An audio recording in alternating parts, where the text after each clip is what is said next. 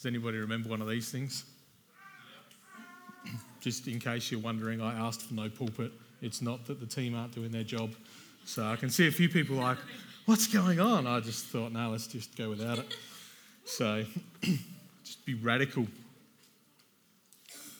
Be radical. Before I do get into this, I do just want to continue along the journey of saying thank you for last weekend, Handorf Christkindlmarkt. There was a massive effort once again by us as a church to put that on. And in the face of what's happened in the last 48 hours in our community, I rang Greg Little, who's the captain of the Handorf CFS, yesterday, just to see if there was anything we could do to help them. And he said, no, we're pretty well all covered. They were on night shift, so they were all home in bed sleeping, so didn't need anything, and certainly didn't want to be bothered. So he appreciated my phone call. But he wasn't sleeping. He was busy trying to organise things. But he went straight from about 30 seconds talking about the fires. And I don't know if you follow Handorf CFS, but they had their pumper, a tree fall on it while they were driving around. And so there's photos of that on Facebook, which would be fairly horrific in itself with all of that going on around them. But he went straight from talking about that to saying thank you and congratulating us on another very well-run event. And they had their trucks out last weekend in their car park, and he said literally you could not move on the pavement in front of the CFS station. He did go on to say he was glad that there wasn't a event that they needed to attend to last weekend in Handorf, because it would have been extremely difficult for them to get to. But he just kept going on about how appreciative he is and as the captain of the CFS. And what he was saying was to have that many kids come and jump on a fire truck, to come and squirt down the little pretend flames on the pavement and just have fun with a fire truck. He said he looks at that and says there's opportunities right there to start the journey for a whole bunch of young kids to being future CFS volunteers and future volunteers in our community, because they've started that process right young. And so he was just, I probably spoke to him for 5 or 6 minutes, and I reckon 4 of them was him talking about how good the Handorf Christkindlmarkt was. And I just stood there in my backyard on the phone to him going, what even is that? Like, he's just been up all night, worked probably 24 hours straight, fighting fires, and he's talking about our event and congratulating us on our event. And so that just really hit home for me as to the true impact that it's having in our community. And so thank you very much. I do want to highlight the team. We didn't do it last weekend, but I want to highlight the team that worked throughout the year to put it on as well. And so if you guys can just stand up quickly where you are, you know who you are, our key team. These guys have been working for months behind the scenes doing a whole bunch of stuff, and so it wouldn't happen without them, and it wouldn't happen without Matt up the back and a whole bunch of young guys. A whole bunch of young guys this year who took the full week off and organised their lives to be here. I worked them pretty hard, and some of them aren't here this morning. Oh no, Jake, you are here. Are we still talking? Are we still talking, Jake? We're still talking? Yeah, so I think it would be fair to say, without any doubt, that would be the hardest working week you've ever done in your life, right, Jake? Yeah. And you're still here, and you're still smiling. So I thought you'd finished playing and left, but no, and there's a whole bunch of other people that gave up time. Angus West and Tegan West are true champions in our church as well. Little fella had surgery on the Friday morning. Angus was here Friday afternoon and just working across the weekend. And I can say everybody else, it probably wouldn't have happened without you. But if Angus wasn't here last weekend, it definitely wouldn't have happened, because we had a few power issues. And so can we just thank them as well? I know because Mason, when he was young, had pretty well the exact same operation on his hand, and so I know it's not an easy time, but you guys are absolute champions. So thank you, Tegan, as well, for just holding down the fort at home and doing that in there. And I know that there's blessing coming to you guys because you've put the house of God first. And so thank you very much for that. And everybody else that did whatever it was, whether it was dropping food off, whether it was coming and volunteering right across the weekend or just one shift or whatever you did to make last weekend happen. Thank you very much. And so let's just put our hands together again and thank each other. So good. So good to see smiles on people's faces. And there is an article this week in the Courier. Don't know what it's going to look like because apparently I'm bogan when I do interviews, is what I got told by somebody that I cared about, that I do still care about. Maybe Pastor Julie. But there was a snippet in the Courier this last week, and then there's some more coming up this week, and so that'll be good. So yeah, stay tuned for that. But anyway, in Matthew 2, Pastor Emma's already referred to this in the tithe message this morning, but I love the story of Jesus, and having been reading through the Bible reading plan this month, I have got a confession to make. I broke my streak on the Bible app Lachlan last Friday when we were setting up for Chris Kindermark. So 459 days back to one. I'm like, I tried, I was going to do, and then I went, no, I'm not that person. I'm not going to go back and do the date thing, Anna. I thought about it. I thought about setting the date back a day on my phone so I could keep the stream. Then I went, no, I missed it. It's done. And yeah, apparently you can do that. I think my wife told me that. But so that's why I'm now reading paper Bible, because it's there's no streak on here. It's just here. But I love reading about the birth of Jesus and the lead up to it and the excitement around it, and then what happened afterwards. And one of my thoughts this week, I had lots of different thoughts across this week from, we won't go into what my thoughts have been, but I've had a lot of thoughts this week. But, you know, at the end of the day, as I've been reading through all of this, there's three words that have just continued to come back to me, that what the Christmas story really is all about, what Jesus is all about, what the gospel is all about, and that's faith, hope, and love. And you know, they're plastered around on our values wall out the front. Pastor Phil has always spoke messages of faith, hope, and love. And there's other little phrases that come in, like peace, like joy, like some of these things that come in from time to time that we add in, and they're awesome. But I think the three key words, faith, hope, and love. And as we're talking about celebrating, and as we're moving into Christmas in a couple of days' time, I was reading this story about the Magi visiting. Who was it this morning that said there was 5? I think they were the most accurate. Aubrey. I think they were the most accurate. I reckon there was a whole army of them. They just brought 3 gifts. But anyway, she's a smart one. But after Jesus was born in Bethlehem in Judea, during that time of King Herod, Magi from the east came to Jerusalem and asked, "Where is the one who has been born, King of the Jews? We saw his star in the east and have come to worship him." When King Herod heard this, he was disturbed, and all Jerusalem with him. When he had called together all the people's chief priests and teachers of the law, he asked them where the Christ was to be born. "In Bethlehem in Judea," they replied, "for this is what the prophet has written." And so there's this buzz in the air. King Herod's coming at it from a slightly different angle, but there's still a buzz in the air. King Herod's got the jealous angle going on and not wanting not wanting a king to overpower him. But the Magi, there's people around, traveling around going, what's going on? Where are things happening? what's going on. And, Christmas, a celebration of Christ.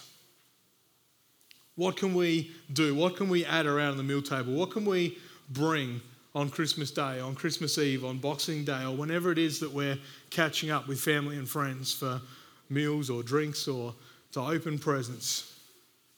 I think the number one thing that we can add to the mix, the number one thing that I've been praying this week for myself that I'd be bringing into situations is hope. And the last 48 hours has kind of driven that home for me even more. Is that what have we got to offer somebody who's just lost everything? What have we got to offer somebody who's currently can't return to their home because it's covered in ash and they've got no power? What have we got to offer our kids as they're just trying to understand it, work out what's going on? Or maybe our friends as they're trying to work out what's going on. What have we got to offer them? Can I tell you what we've got is hope. Yeah. The number one thing that we can speak into and over people is hope. And that's what I think the Magi had here. They're looking at it and they're going, well, we've got a king. Life's okay, but the King of the Jews has been born. Oh, we've got hope that lives are going to change. We've got hope that something's going to be different in the future because the king is born. That hope. And so my prayer this morning is for each and every one of us that we'd be filled with hope. My prayer this morning is we're not just filled with hope so that we feel great, but it's so that we can go into our community, we can go into our family, we can go into whatever context we're going to be in over the coming week and speak life. And just by the way that we stand, just by the way that we act, by the way that we hold our emotions, by the way that we hold our body, not just flat and droopy, but we're up, we're about, we're excited, we're filled with hope. As we bring hope to people, guess what? It's infectious. I don't know if you've ever been in a room with people where it's just flat. It's like having been around sporting clubs for most of my life. There is no worse feeling than walking in to a football change room after especially a final has been lost. It's like there's people that are letting out the emotion of the last 12 months of hard work. There's people that are just kind of, all right, well, let's make a joke and get on with it. There's people that just shut off completely. But there's just this disjointed mess of emotion happening around the place. Throw that on the flip side, I don't think there's any greater experience than being in a football change room on grand final day when somebody's won. Being in that winners team and everybody is up. There's nobody down. Everybody is looking at the cup or the flag or the trophy, whatever it is, the medal that they've just won, whatever it is that is there in the room. Everybody's looking at it. Everybody's celebrating the fact that, hey, we've just done this. We've worked together for this length of time and now we're celebrating. And I was thinking about the difference between the two. And going, how am I reflecting, or how am I being reflected in the community? How am I being reflected in my family? Am I someone who's up?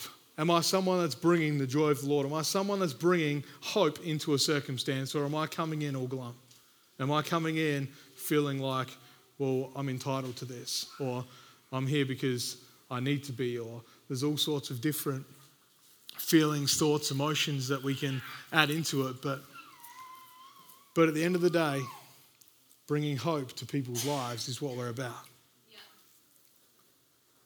Yeah. To bring in a very fresh story for myself, that where I was driving last night. So as Pastor Julie said before, we got organised some eskies and stuff for the CFS, and then through a series of events, I was then on Facebook and saw they needed some help to pack up. And so the first message I sent to Bruce and Julie was a screenshot and said, oh, maybe I'll go down and see if we can get our eskies back.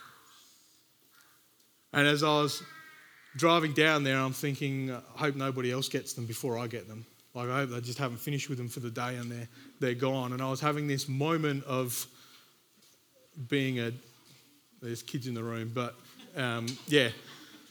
being that guy. And as I was driving down there, I was starting to get a little bit worked up, because you know how you just start to build stories in your head of what might have happened. And I'm thinking, somebody that's just, donated a couple of drinks and they're taking their drinks home and the esky that we bought as well. And I'm working all these stories up and going, what's going on here? And I get down there and helped them pack up a couple of gazebos and filled my back of my car with rubbish from the day. And as I was walking the cardboard boxes back to my car, I could see in the back corner the eskies in the CFS shed, and then heard that, well, no, they're going again today and they're doing the same thing, and so they're using the eskies again today. And as I was driving home, I just felt really convicted of that word that I said just before about what I was feeling. I really felt it then, going, what are you doing? You haven't given lunch and the eskies and all of that to the CFS to then go and get them back. You haven't done it so that you can get the reward or whatever. You've done it to bring hope to people. You've done it so that you can help people in a time of need, but to bring hope to the CFS volunteers that, hey, there's people out there that care for us. There's people out there that believe in us, that while we're out busy doing that, they might not be able to go and put out a fire in a house, but I can rock up and do what I can do. And as I'm driving home, and so I took a little bit of a longer drive home, mainly because I was being a little bit of a sticky beak to see how close the fire actually did get to my house. And it didn't get anywhere near our house. But as I was driving home and watching the sunset and just spending a moment with God in that time, and I found myself just repenting before God, going, God, I'm sorry that I wasn't bringing hope in that moment. I was helping, but I wasn't bringing hope, because my mind was about me. My mind was about what we can get out of it, not what we can give into it. And so I found myself just going, no, hang on, I've been thinking about this message. I've been praying about this message, and I've settled my heart on the word hope, and then I'm not really bringing hope. It's kind of superficial hope. And so what I want to encourage you with this morning out of that, what I want to challenge you with this morning about that is, where is your heart? Because, we can bring hope to people through our actions. We can bring hope to people through getting around them, through being fake up and about. The old saying, fake it till you make it. You can do that in circumstances, and that'll sustain you for a little while, but it won't for a long time. And so if we want to not just get through this Christmas bringing hope, but we want to kick off the new year bringing hope.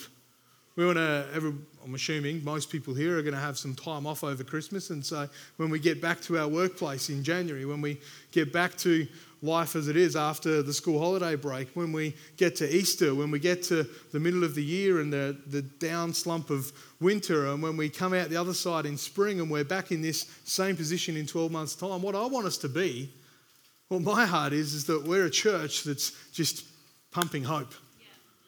We're a church that's instilling hope in every person in the community that we meet with, when we're talking to someone at the checkout, when we're filling up our trailer with gravel at the landscaping place, when we're down getting a massage, whatever we're doing, wherever we are in our community, let's be people that fill people with hope. Yeah. Not fake hope, not self-assured hope, but hope that, hey, Jesus is born. Jesus is alive. And yes, he might have died, / he will die at Easter. It's that kind of weird bit where you're talking about it because we're talking about the birth, but it's like that whole scenario of, yes, he did do this, but that's so that he can live in us today. That's so that we can be filled with hope. That's so that we can be filled with joy. That's so that we can be filled with his peace. And what are they all about? The hope of the Lord is not about me. The joy of the Lord is not about me. The peace of the Lord is kind of about me, but it's not about me. It's about you. It's about my next door neighbour. It's about my brother, my sister. It's about my grandparents. It's about my kids. It's about the people that I'm going to interact with. And so my prayer this morning is that every one of us, as we celebrate this Christmas, as we celebrate with our family, we're going to shift our focus to celebrating, but let's shift our focus to hope. Let's be people that don't just celebrate for the sake of celebrating, but let's be people that celebrate because we've got a hope in Jesus Christ that's real. We've got a hope in Jesus Christ that isn't just some thing on the side that we refer to every now and then, but it's what guides us. It's what leads us. It's what directs our path. And so, Father, I pray this morning for every person in this auditorium. God, every person listening online. Father, I pray that we'd be filled with your hope.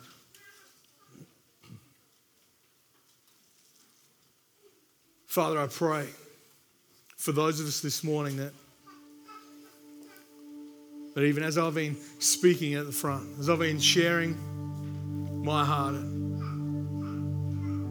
God, as we may be feeling convicted like I was last night, Father, I pray that you'd help us to overcome so that we can share that hope, so that we can share that love. God, we can share your joy and your peace with others around us.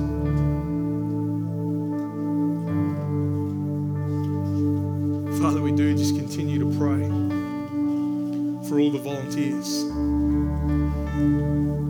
for all the emergency services, for all the support teams around our community at the moment. God, as they continue to work up and probably through Christmas. God, we pray that any chance we get to have an encounter with anybody involved, God, that we'd speak hope. God, we'd speak life. Father, as we're spending time with family, with friends, loved ones over Christmas, God, I pray that we'd speak hope. Hope into people's hearts. God, our actions would speak hope.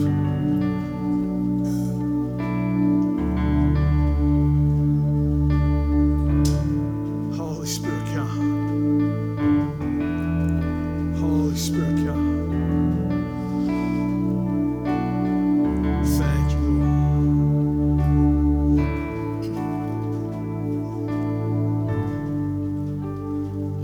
Thank you, Father. Just with every head bowed, every eye closed.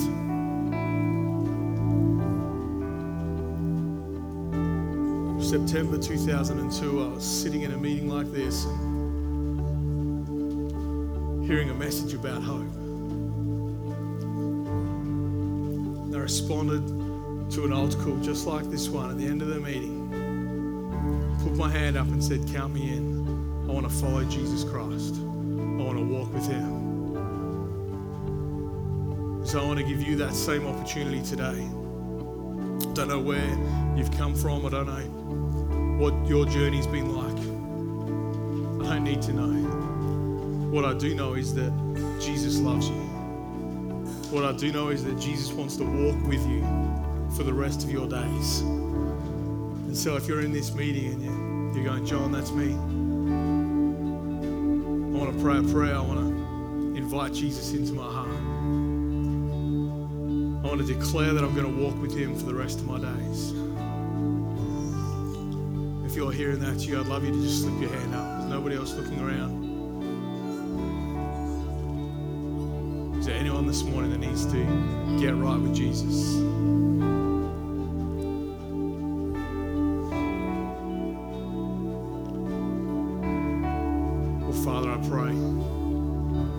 God, for every person, as I already have, Father, you'd fill us with your hope.